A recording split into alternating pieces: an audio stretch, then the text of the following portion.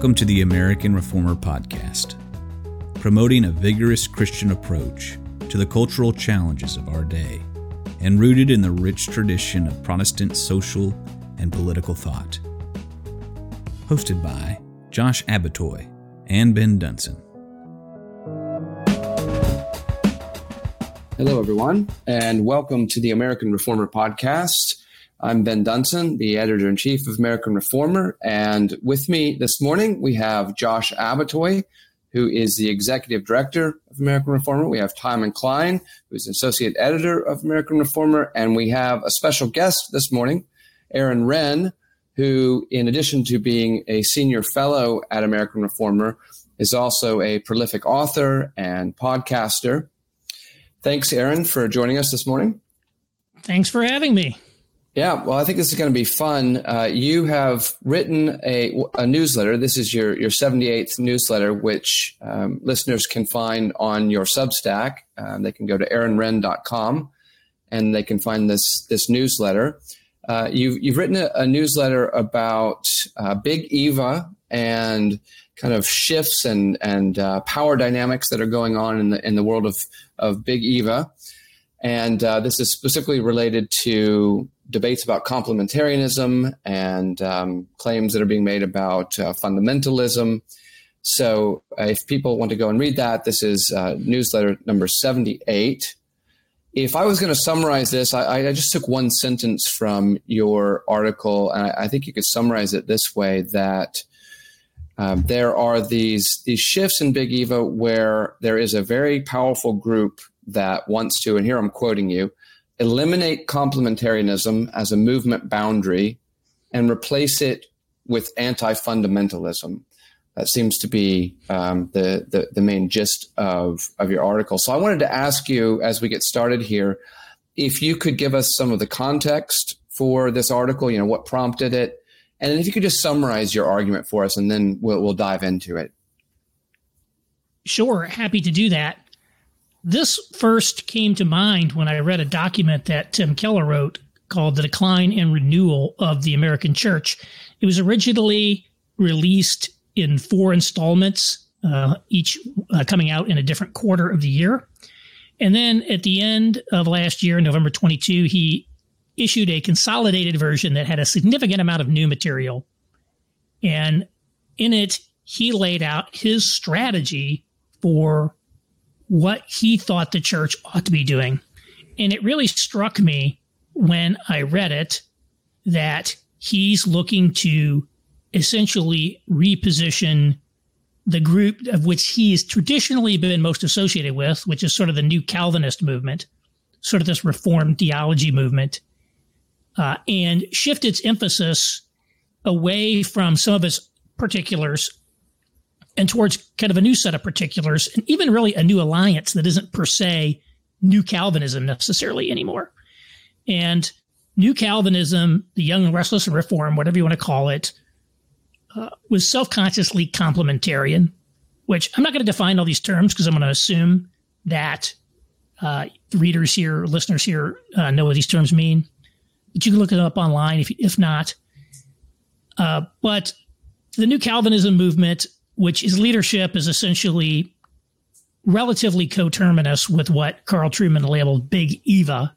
It's not 100% overlapping, but at least 75% of the people you would label Big Eva probably fell into that camp, had traditionally been very staunchly complementarian. The Gospel Coalition, which is the key New Calvinist hub that Keller co-founded, was constitutionally complementarian, as were a number of the other organizations. And of course, including the Council of Biblical Manhood and Womanhood, which is the main promoter of complementarianism. And we saw in this document that he wanted to essentially eliminate complementarianism as call it a boundary marker, as one of the defining features of who's in the movement, and bring into it people who are also egalitarians, sort of more conservative-leaning egalitarians, while at the same time further distancing themselves from fundamentalism. I think probably it's fair to say this group had always maintained some degree of distance from fundamentalism, but it does seem there's much more of a hard break that he said should be done.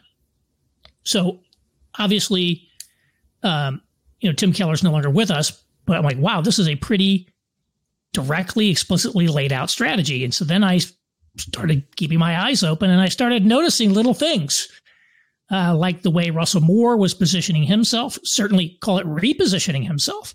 As he has acknowledged, he's changed his positions and the different debates that have been going on in the Southern Baptist Convention. And I say people are trying to make this come to life.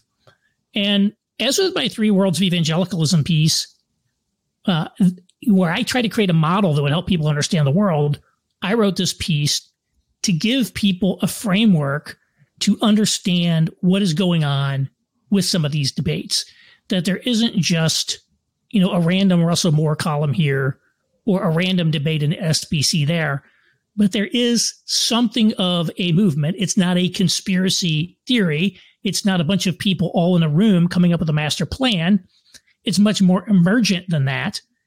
Nevertheless, there is a movement towards softening these boundaries around evangelicalism, around egalitarianism, complementarianism. And then I think anti-fundamentalism, which we could talk more about that. We could sort of view it almost as a proxy for anti-Trumpism. I think it comes in part out of the evangelical split over Trump. But I just wanted to lay that out there and give people an understanding. Here's what's going on in a bigger context. And it has really resonated with a lot of people and helped them to say, wow, yeah, this does help me make sense of what's going on. So that's part of my skill set coming from a strategy background. I sort of recognize when there's strategies in play. And so, yeah, that was the genesis of it. Great. Yeah, that's very helpful. Aaron, I know I'm not going to ask you to define everything here, but one word that gets used in the strategy documents quite a bit and probably bears some careful definition because of the pivotal role it plays is the word fundamentalist. I haven't read all of these documents. I know that there's sort of a historic, particular definition of fundamentalist that would go back to the factions that separated from the main lines in the 1920s and generally had a fairly separatist cultural engagement strategy throughout most of the 20th century. Famously, Carl Henry and the other evangelicals at Christianity Today and other institutions sort of reemerged in the public square in the 50s to try to re-engage with mainstream society. But that's sort of this historic term, fundamentalist. But it is sort of famously ill-defined. But how does Keller define it? I mean, what is the operative definition for purposes of this strategy? Well, he talks a lot about it, but at a basic level, he draws on George Marsden as defining fundamentalism as involving a set of social traits that include anti-intellectualism. I'm reading from his document right here. Anti-intellectualism, the marriage to American culture, sectarianism, legalism and emphasis on secondary and tertiary doctrines, and pietism and individualism that rejected the need for social reform or cultural engagement. That is basically his definition of fundamentalism. Now, he talks a lot about that, so I don't want to suggest that I've fully presented his 83-page document here. I'd encourage you to go into more detail. But those are essentially traits, social traits that we associate with fundamentalism, which he believes, many of which were actually carried over into this neo-evangelical movement and essentially needs to be purged out of it. And so I think that is fair to say that those are some of the things that he would define as, and I think it's relatively accurate, to be honest. I might add, I might have described some of these things a little bit differently. The sectarianism I might describe as a highly combative posture versus people who don't share their beliefs. But I think this is probably a relatively good definition. It strikes me that there's a little bit of an apples and oranges problem with the taxonomy, because egalitarianism is, this is a stated belief, right? Like you can kind of see it on the face of a statement of faith or whatever. It's an express principle that can be stated in a relatively binary way, right? Like who is eligible to be a pastor in a church? And there's very clear dividing lines over that. Even that definition, that does help flesh it out, but it's really a set of attitudes.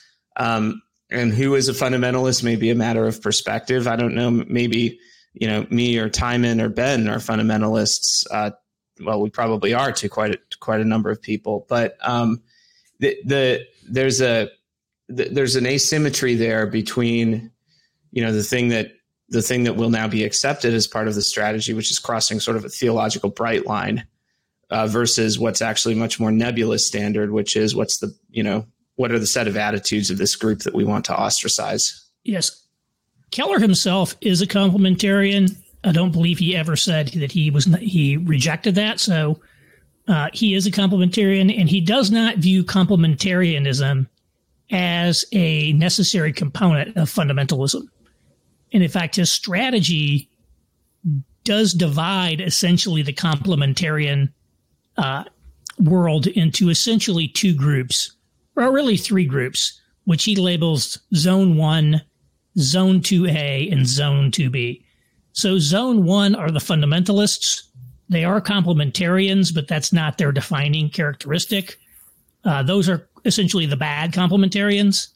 Then Zone 2 are the good complementarians, with Zone 2A being less willing to work and collaborate with egalitarians institutionally, and Zone 2B being those who are willing to work and collaborate more with egalitarians. So I think where this would overlap with the fundamentalist definition is his note of the emphasis on secondary and tertiary doctrines. I do think he would say complementarian versus egalitarian is a secondary doctrine, which is basically true. And therefore, we should look to collaborate with people who disagree on that point in this new strategy, again, drawn heavily from the 2B variety of complementarianism. And then, he labels the 3A variety, who are the most conservative egalitarians. So fundamentalism is sort of an overlay on it. And in his document, really one of the things that he does not like the fundamentalists for is not complementarianism. It's the fact that they do not want to participate in social justice, that they are hostile to the church being involved in social justice initiatives. I think to him, that's probably the more negative characteristic of the fundamentalist, because Keller does view that is not to him, I guess, a secondary doctrine. That to him is a more of a primary doctrine, or a secondary doctrine that actually matters. Yeah, but even there again, I'm sorry to push on this, but like social justice is not something that's one's posture towards social justice is not something that's easily codified in example, like a statement of faith, right? I mean, it depends on these factual assumptions about, are police disproportionately violent towards certain groups in society or what have you. Those are shifting judgment calls based on facts on the ground, whereas egalitarianism versus complementarianism is like a statement of principle that can be made without respect to the facts on the ground. So it's still forming like a long-term church group that's organized around a principle like this still strikes me as like incredibly it's an incredibly vague and manipulable standard in a way that is distinguishable from sort of clear statements of theology. I think that's true. Aaron, what do you make of the construction of this these four zones that Keller set out? When I sort of see them and react to them, my initial reaction is these are not sort of remotely comparable in terms of scale and constituencies. My denomination, the SBC, just voted by 90% at the convention to pass very bright line rules about women in leadership. And, I think they went 90% for Donald Trump. I suspect that a large percentage of evangelicals would be categorized as fundamentalists in these zones. So, maybe something like 60, 70%. And then, the deconstructionists on the other end of the spectrum, I mean, that category may have 1 or 2% of evangelicals, a very vocal percentage for sure. But it strikes me. Well, what do you make of the construction of these zones and how they're pitched in the strategy? So Tim Keller created a 4-zone framework, and it created a chart of these 4 zones. The zones were Zone 1, fundamentalist; Zone 2, conservative evangelical, which is complementarian; Zone 3 is egalitarian evangelical; and Zone 4 is ex or post-evangelical. And he does show in his graph all 4 of these being the same size. There are probably many critiques you could make of that framework. He anchors it to a framework that was written by a gentleman, I believe it was George Packer, in The Atlantic originally, talking about different tribes of Americans.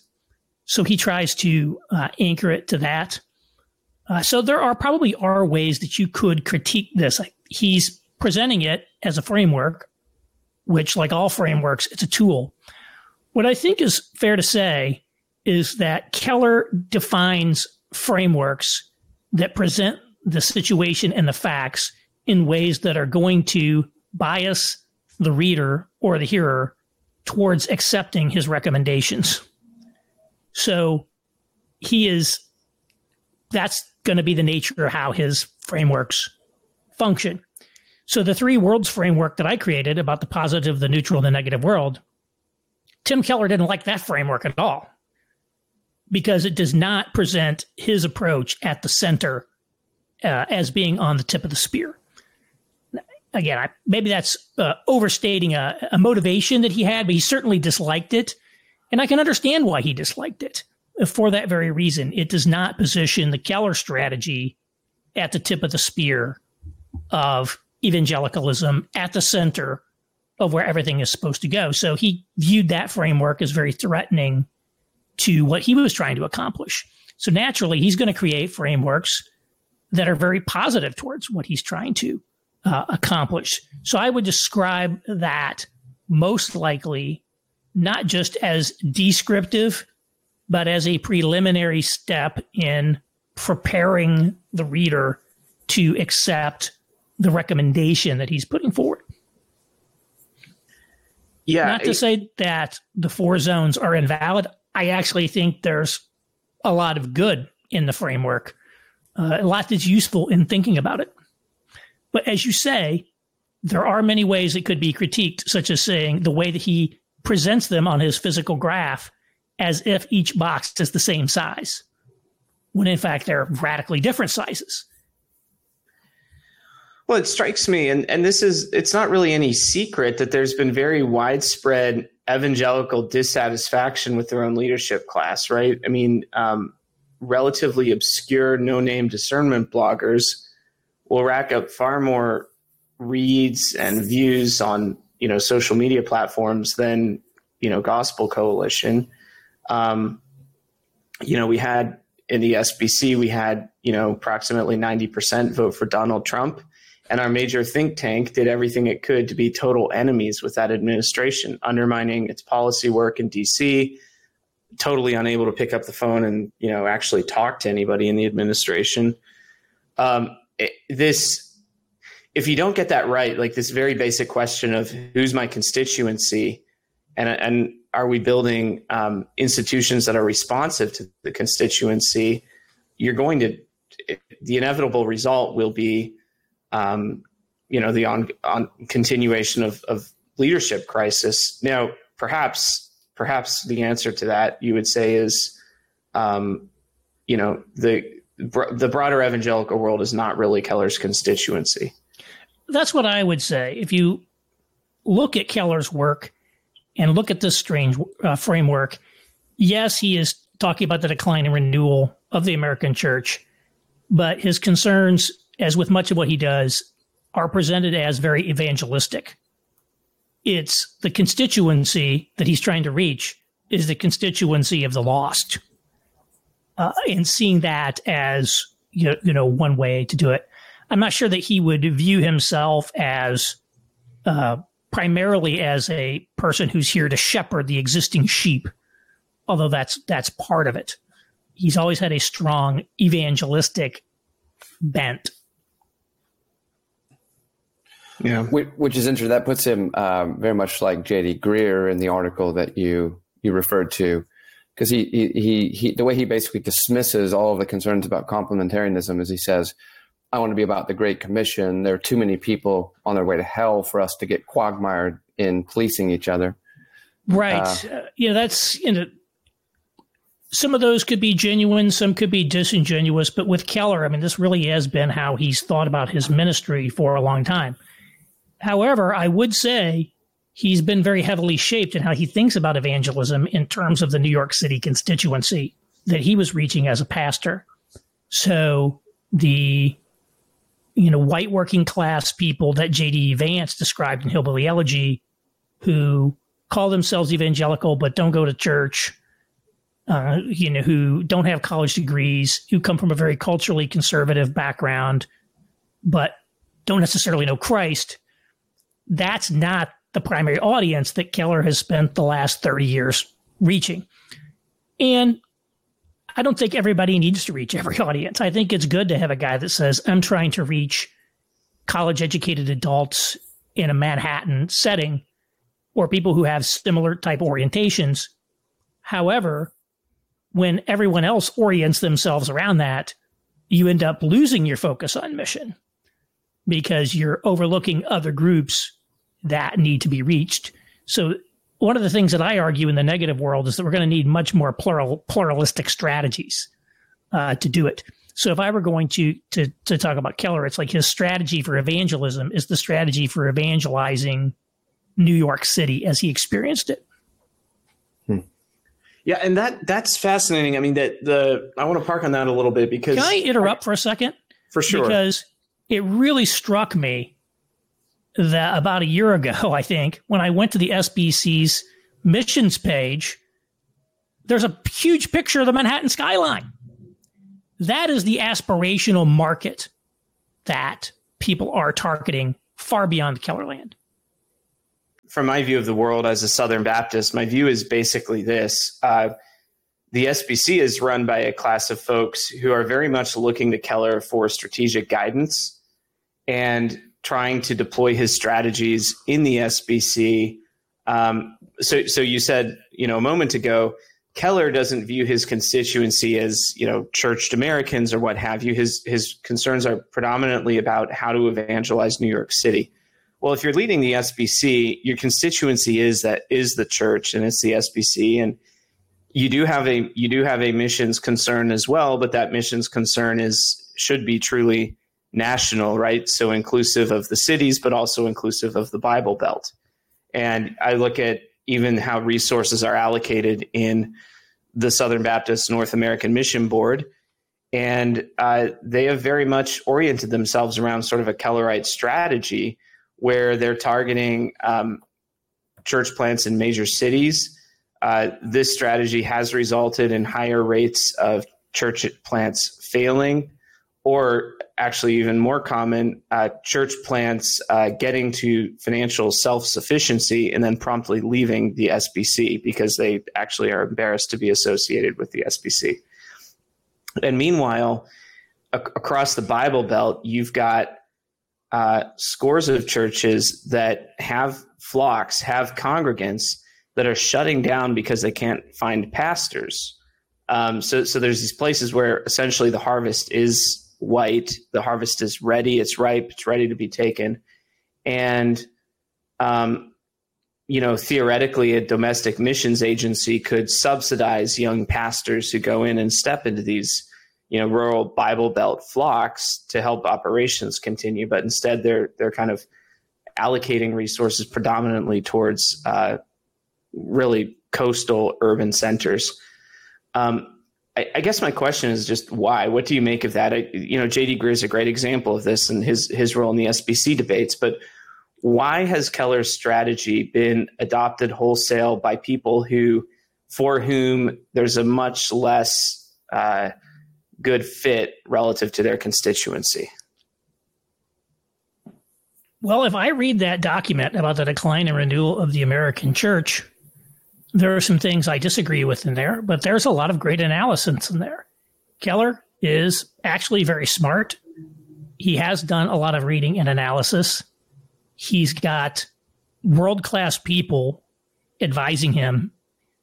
I don't think it's any secret that James Davison Hunter is a good friend of Tim Keller. So very likely that many of Keller's strategies were vetted by people like that.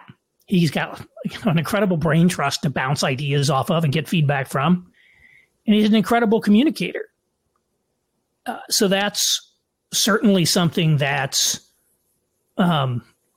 makes sense that people would go do that. Whereas I must say, the more quote unquote fundamentalists or conservative evangelicals often do not have that sort of sophisticated cultural analysis, that level of strategic thinking, etc. And therefore, they're very focused on doctrine, preaching the Bible, things of that nature, less about strategic engagement with the culture. Add to that the fact that on a global basis, there has been mass urbanization, which is legit. And in the United States, that these urban centers, particularly elite urban centers, are where the economy and the culture and basically all the power in America has been concentrated. There is a certain, rationale for being very concerned about cities, maybe not exclusively about cities, but caring about cities. And so when you just look at the sophistication of what Keller has to say and compare it to what other people are saying, it's easy to see why, they would be, blinded by science, as it were. Yeah. I mean, who is the conservative Southern Baptist leader who is providing great cultural diagnostics and strategies of that type? Who's laying out a strategy for the future that is as compelling as what Keller is laying out? Yeah. Mohler is the de facto conservative culture leader in the SBC. But to your point, his analysis tends to focus much more on matters of theology and faithfulness. And he's has not done as much work on the sort of proactive strategy setting. I think it's a very fair point. One that me and a number of friends in the SBC are trying to figure out and solve. But we do need, the SBC leadership class is essentially outsourcing a lot of their strategic guidance to folks like Keller and Russell Moore and others. And I think it's fair to say that the conservative leaning evangelical world has also outsourced a lot of its thinking to people like the conservative movement politically, and have not necessarily done their own thinking on a lot of things as well. Yeah. So there's certainly an issue there. In my forthcoming book, Life in the Negative World, which you can pre-order on Amazon for its January release, I do try to give a start at my own thinking about how to respond to what I've labeled the negative world, where society is somewhat hostile to Christianity. It's not as comprehensive as Keller's, in part because I feel like there's simply much more uncertainty in the environment. I encourage an adoption of exploration thinking. We're not going to be able to put together a pat strategy quite as neatly tied up in a bow like Keller, but I'm trying my best to put out some thinking that is actually draws on some of Keller's thought, but also provides alternative ways to think about things. For example, a lot of Keller's strategy is what he labeled in his book Center Church a relevant strategy. It's trying to be relevant, whereas where I think we need to be much more rebalancing, not to eliminate relevance, not to eliminate transformation as goals, but to be strengthening our own institutions and our own church as a counterculture. So one of the things I would probably disagree with Keller on is, the relative priorities on some of these points. I think we have a somewhat weak church, and we need to focus much more on strengthening our own institutions, strengthening the church in order to provide a sustainable base for evangelism and mission going forward. Yeah, right. That's the basic, Rod Dreher Benedict option instinct, right? Yes, it's not just the run to the hills or anything, but yeah. I would also, adopting maybe a James Wood perspective would say, rather than sort of downgrading some of these distinctives around gender theology, for example, we should maybe be more clear than we have been to date. And that's one of the things that has really drawn people to Jordan Peterson, was some of his clarity on, for example, male-female differences. So, that's getting a far afield from the Post. But nevertheless, I would say that it's somewhat characterized by a strategy that's oriented towards evangelism, probably with a bias towards upscale urban audiences in alignment with Keller's background. Yeah, and this is key. It's because evangelism concern is not necessarily a one-way ratchet in the way that people think of it. Even shifting over to J.D. Greear, who pastors in North Carolina, in the South, there is, I think, as evidence, there could be relevant strategies that are targeted toward saying things that resonate with Andrew Tate fans, for instance, right? But those are clearly not on the table, or really a deep concern for, I think, for the evangelistic strategy that, J.D. Greear wants to follow. Right. That's an example of a gap in the market, to be sure. One of the gaps I'm trying to fill is we need to have a Christian response to the men's influencer space, which we don't currently. And so I don't think I'm per se gifted as an evangelist, but I'm trying to equip people who are to have some of the tools that they can use to reach that audience. And a lot of that audience is, they might be, complementarianism might actually not be muscular enough for them. That audience, they want to hear, they want to hear a very self-confident faith that knows about how men and women were created differently and what that means for social interactions and all the rest. And frankly, a lot of standard issue, even conservative theological evangelicalism, does not have a sophisticated understanding of sex differences and how those have often cashed out in human society. Right. Josh, if I could jump in on that real quick. It's one thing that people like, Amy Bird did this and Russell Moore does this. I think he's done it in some articles, but certainly in his new book. They're very quick to point out that, the complementarian zeal from, Grudem, Ware, Piper, led to some serious doctrinal problems that can't be denied. And so the zeal to, have an answer to egalitarianism and creeping feminism leads to eternal subordination of the son stuff. Right. And so even that, is a sort of reactionary reformulation of traditional, somewhat traditional, some innovative teaching on the sex roles, did lead to, when they had their back against the wall or sort of driving the logic to its first conclusion, trying to root this in a Trinitarianism to bolster their claims, and it actually led to heterodoxy. Well, so I it's think interesting that was particularly you say that, disastrous. because in the meaning of marriage, I'm not a Trinitarian theologian, but the Keller's position sounds a lot like the eternal subordination of the Son. Their analogy of the dance of the Trinity, I'm not quite sure how that differs from eternal subordination of the Son, because they're using the relationship between three persons of a Trinity as the parallel for husband-wife submission in the home. So, which I thought was really interesting, because I would have thought the paradigmatic example would have been the relationship of Christ and the church as a better mirror. Yeah. But they they anchor it in the Trinity, perhaps because they want to stress equality. But nevertheless, I mean, it's interesting that nobody takes Keller to task over the dance of the Trinity. So I think a lot of these things become stalking horses for essentially political positions in tribalism. Now, that doesn't mean that if the other side says something that's legitimate about you, that you don't need to clean up your own act. There are a lot of crazy things in conservative evangelicalism that need to be rejected. I think a lot of those traits that Keller has listed about fundamentalism, they are pervasive in a lot of places, and they're off-putting to a lot of people, and we probably can't work with people who are too much in that, at least not unless you're willing to be 100% on board with their approach.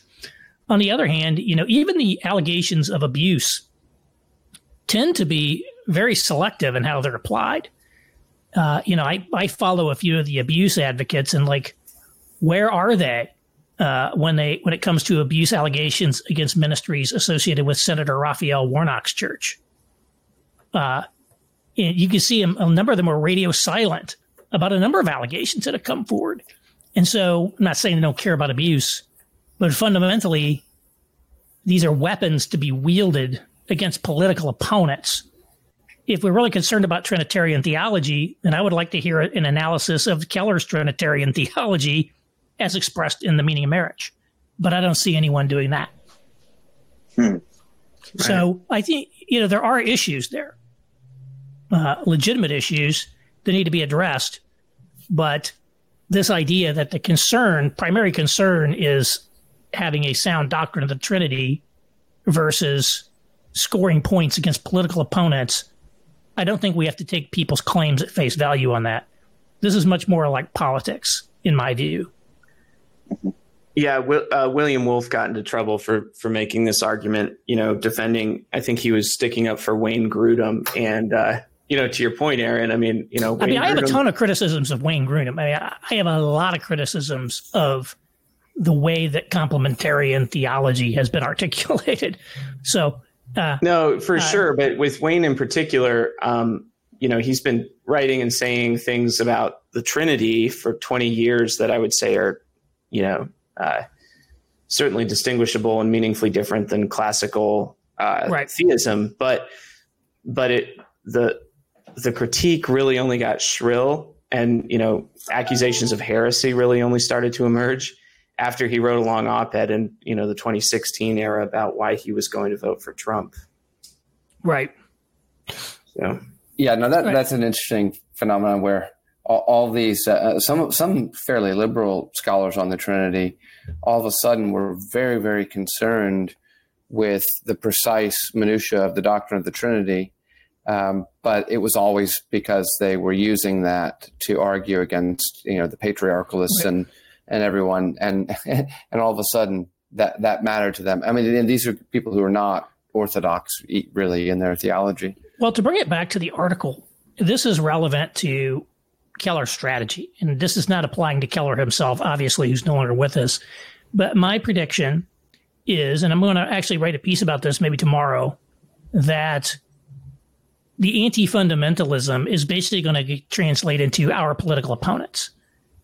And that you don't have to be a fundamentalist in any material sense of the word to be someone that they want to separate from and treat as a zone one bad person that you cannot engage with. And we see this again in all of these things, in the way that it's very selective in how they go after it. And so I think it's going to be very selective. It's going to be very highly selective in who they go after. Having said that, if your Trinitarian theology is incorrect, then you need to correct. You need to get correct. Yeah. I do think there have been a lot of legitimate issues on the conservative side of the house that have never been addressed because there has been something of a boys' club that has protected a lot of people from scrutiny that they should have had. Yeah, and I think in the SBC, at least, the current dynamic is that the conservative resurgence actually relied upon and used the boys' club dynamic to chase out the moderates and the liberals in the convention 30 years ago. I think, even folks like Al Mohler would admit that as part of the conservative resurgence, there was actually a downgrade in like governance and, kind of open, good process for governance. And that was partly necessary. It was this was an insurgent campaign. But now I think that all of that good boy network in the SBC, at least, has been commandeered and taken over by moderates like J.D. Greear. And the conservatives are sort of the reform process-minded faction of the SBC right now. They want financial transparency. They want good governance. They want entities to make their bylaws public and show who the board is. They want better procedures around financial controls and disclosure of conflicts of interest, all that boring, good governance stuff. So it's actually the stars are somewhat aligning in that sense, where I think there's actually just a tremendous leadership vacuum in the SBC. The current leadership, for the most part, not entirely, but largely, is not really pitching a message that resonates with the people in the pews in the SBC. Because I think they're misreading the situation because of strategic guidance like Keller's guidance. And that actually really opens up a significant lane for new leadership. Yeah, well, I do believe Keller is extraordinarily influential. You cannot underestimate how influential he is, even well outside of his Presbyterian universe. And there's a reason he's influential. He's been highly successful. He's an intelligent, well-read, puts forth these strategies. And the fact that he's no longer with us does not, in my estimation, mean that these strategies are just going to collect dust on the shelf. I believe a lot of people are going to pay a lot of attention to this, and that we are going to see people in organizations shift in this direction. In fact, I was told that a major complementarian evangelical organization that I can't name is going to be making a move very much like this in the near future. Somebody sent me an email in response to my piece. So we'll see, but this is one to keep an eye out for. And you can say, is the Aaron Renn analysis correct about what's going on, or did it turn out to just not be correct? Because it might not be correct in terms of what if this thing catches fire, but we certainly see plenty of intimations that it is so far. So we've got the Aaron Renn analysis. What's the Aaron Renn solution? Should there be some sort of consensus statement, or should leaders of more conservative minded institutions actually try to promulgate an alternative strategy? I'm actually sort of a big tent guy in how I like to personally operate. So I'm not necessarily averse to talking or even working on certain things with people who are very different than me on a lot of points on a case-by-case basis, provided that there's actually someone you could legitimately partner with. But in terms of a strategy for the church moving forward, and in this get rid of complementarianism, substitute in this anti-fundamentalism, that's only one element of a much broader strategy that Keller lays out, and I'll probably engage with in the future. But some of it, again, is I'm going to have a little bit of an alternative thinking in my book. So I guess you'll just have to stay tuned for that. But I don't have, and I don't believe there is a 10-point plan to win the war, because we are in unprecedented times. We are in a rapidly shifting cultural environment. And therefore, one of the shifts that we have to make is a shift away from sort of management type thinking, where we're just going to plan and execute this strategy. Although obviously you need to have strategies and things that you plan, but we need to have exploration type thinking, much more like startup type thinking, where we're going to have to rapidly adapt to a constantly shifting landscape until things settle down at a point. At some point, there will probably be something of a new normal, and then we can sort of regenerate more of a planning mode as the situation becomes less fluid and as we learn some things about what works and doesn't work. Yeah. Well, Timon or Ben, any final questions or thoughts? I think we're probably coming up to the end here, but give you a chance, either of you, to have a final word here. I've just been enjoying listening to this. So, yeah, let Timon see what he has. Oh, no. I was thinking again, with the way Aaron's laying this out, which I think makes a ton of sense in terms of, and I'm going to go ahead and endorse and sign on to the predictions here in case anyone was wondering, but it's almost like sort of poetic or a picture of what's happening that, Harry Reeder died the same week as Tim Keller, if I'm not mistaken. Right. Yeah. And he got none of the treatment, certainly not from mainstream press as far as I know, like Keller would, but even from, in-house evangelical press, there was mention of it or something, but none of this laudatory stuff. And, maybe to some extent that's because of the nature of the New Calvinist movement and Keller's place in that and his sort of presence. But I mean, Reeder pretty much represents the fundamentalist side of this divide, certainly in the PCA in terms of a sort of culture or ethos divide, but generally, I mean, Reeder was well known, and so it was sort of interesting that they both passed away at the same time, right as Keller's laying out this strategy of sort of out with the old and in with the new, or sort of new sort. And it also struck me in Russell Moore's piece that you quote from, Aaron, of there's, if we were to do this would be called Schmittian for sure. Of where he's talking about, we need to reclassify and shift our definitions of friend and enemy, essentially, along these lines of the goals we're pursuing in this sort of realignment. But he has a way of producing it in a way that seems, inoffensive. And so maybe on the right, we need to learn how to do that better as well and be a little more esoteric in the way we present it. Yeah, I mean, this goes back to the point Aaron made earlier on, but the definition of fundamentalists is so manipulable, and it's attitudinal, right? It's it was famously defined as some son of a bitch that is slightly to my right, and we could. There's no reason we couldn't, and I think we do to some degree, but, sort of construct camps that describe, squishy liberals, right?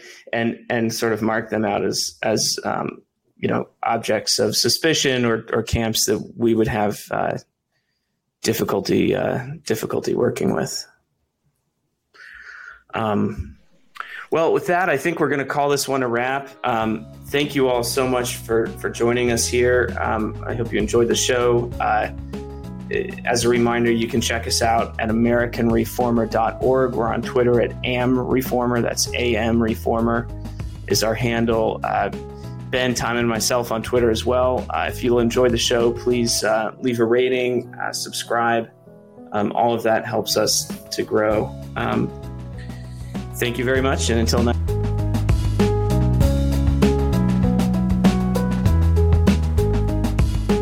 Thank you for listening to the American Reformer podcast. Make sure to visit us online at AmericanReformer.org. That's AmericanReformer.org. You can also follow us on Facebook and on Twitter at AM Reformer.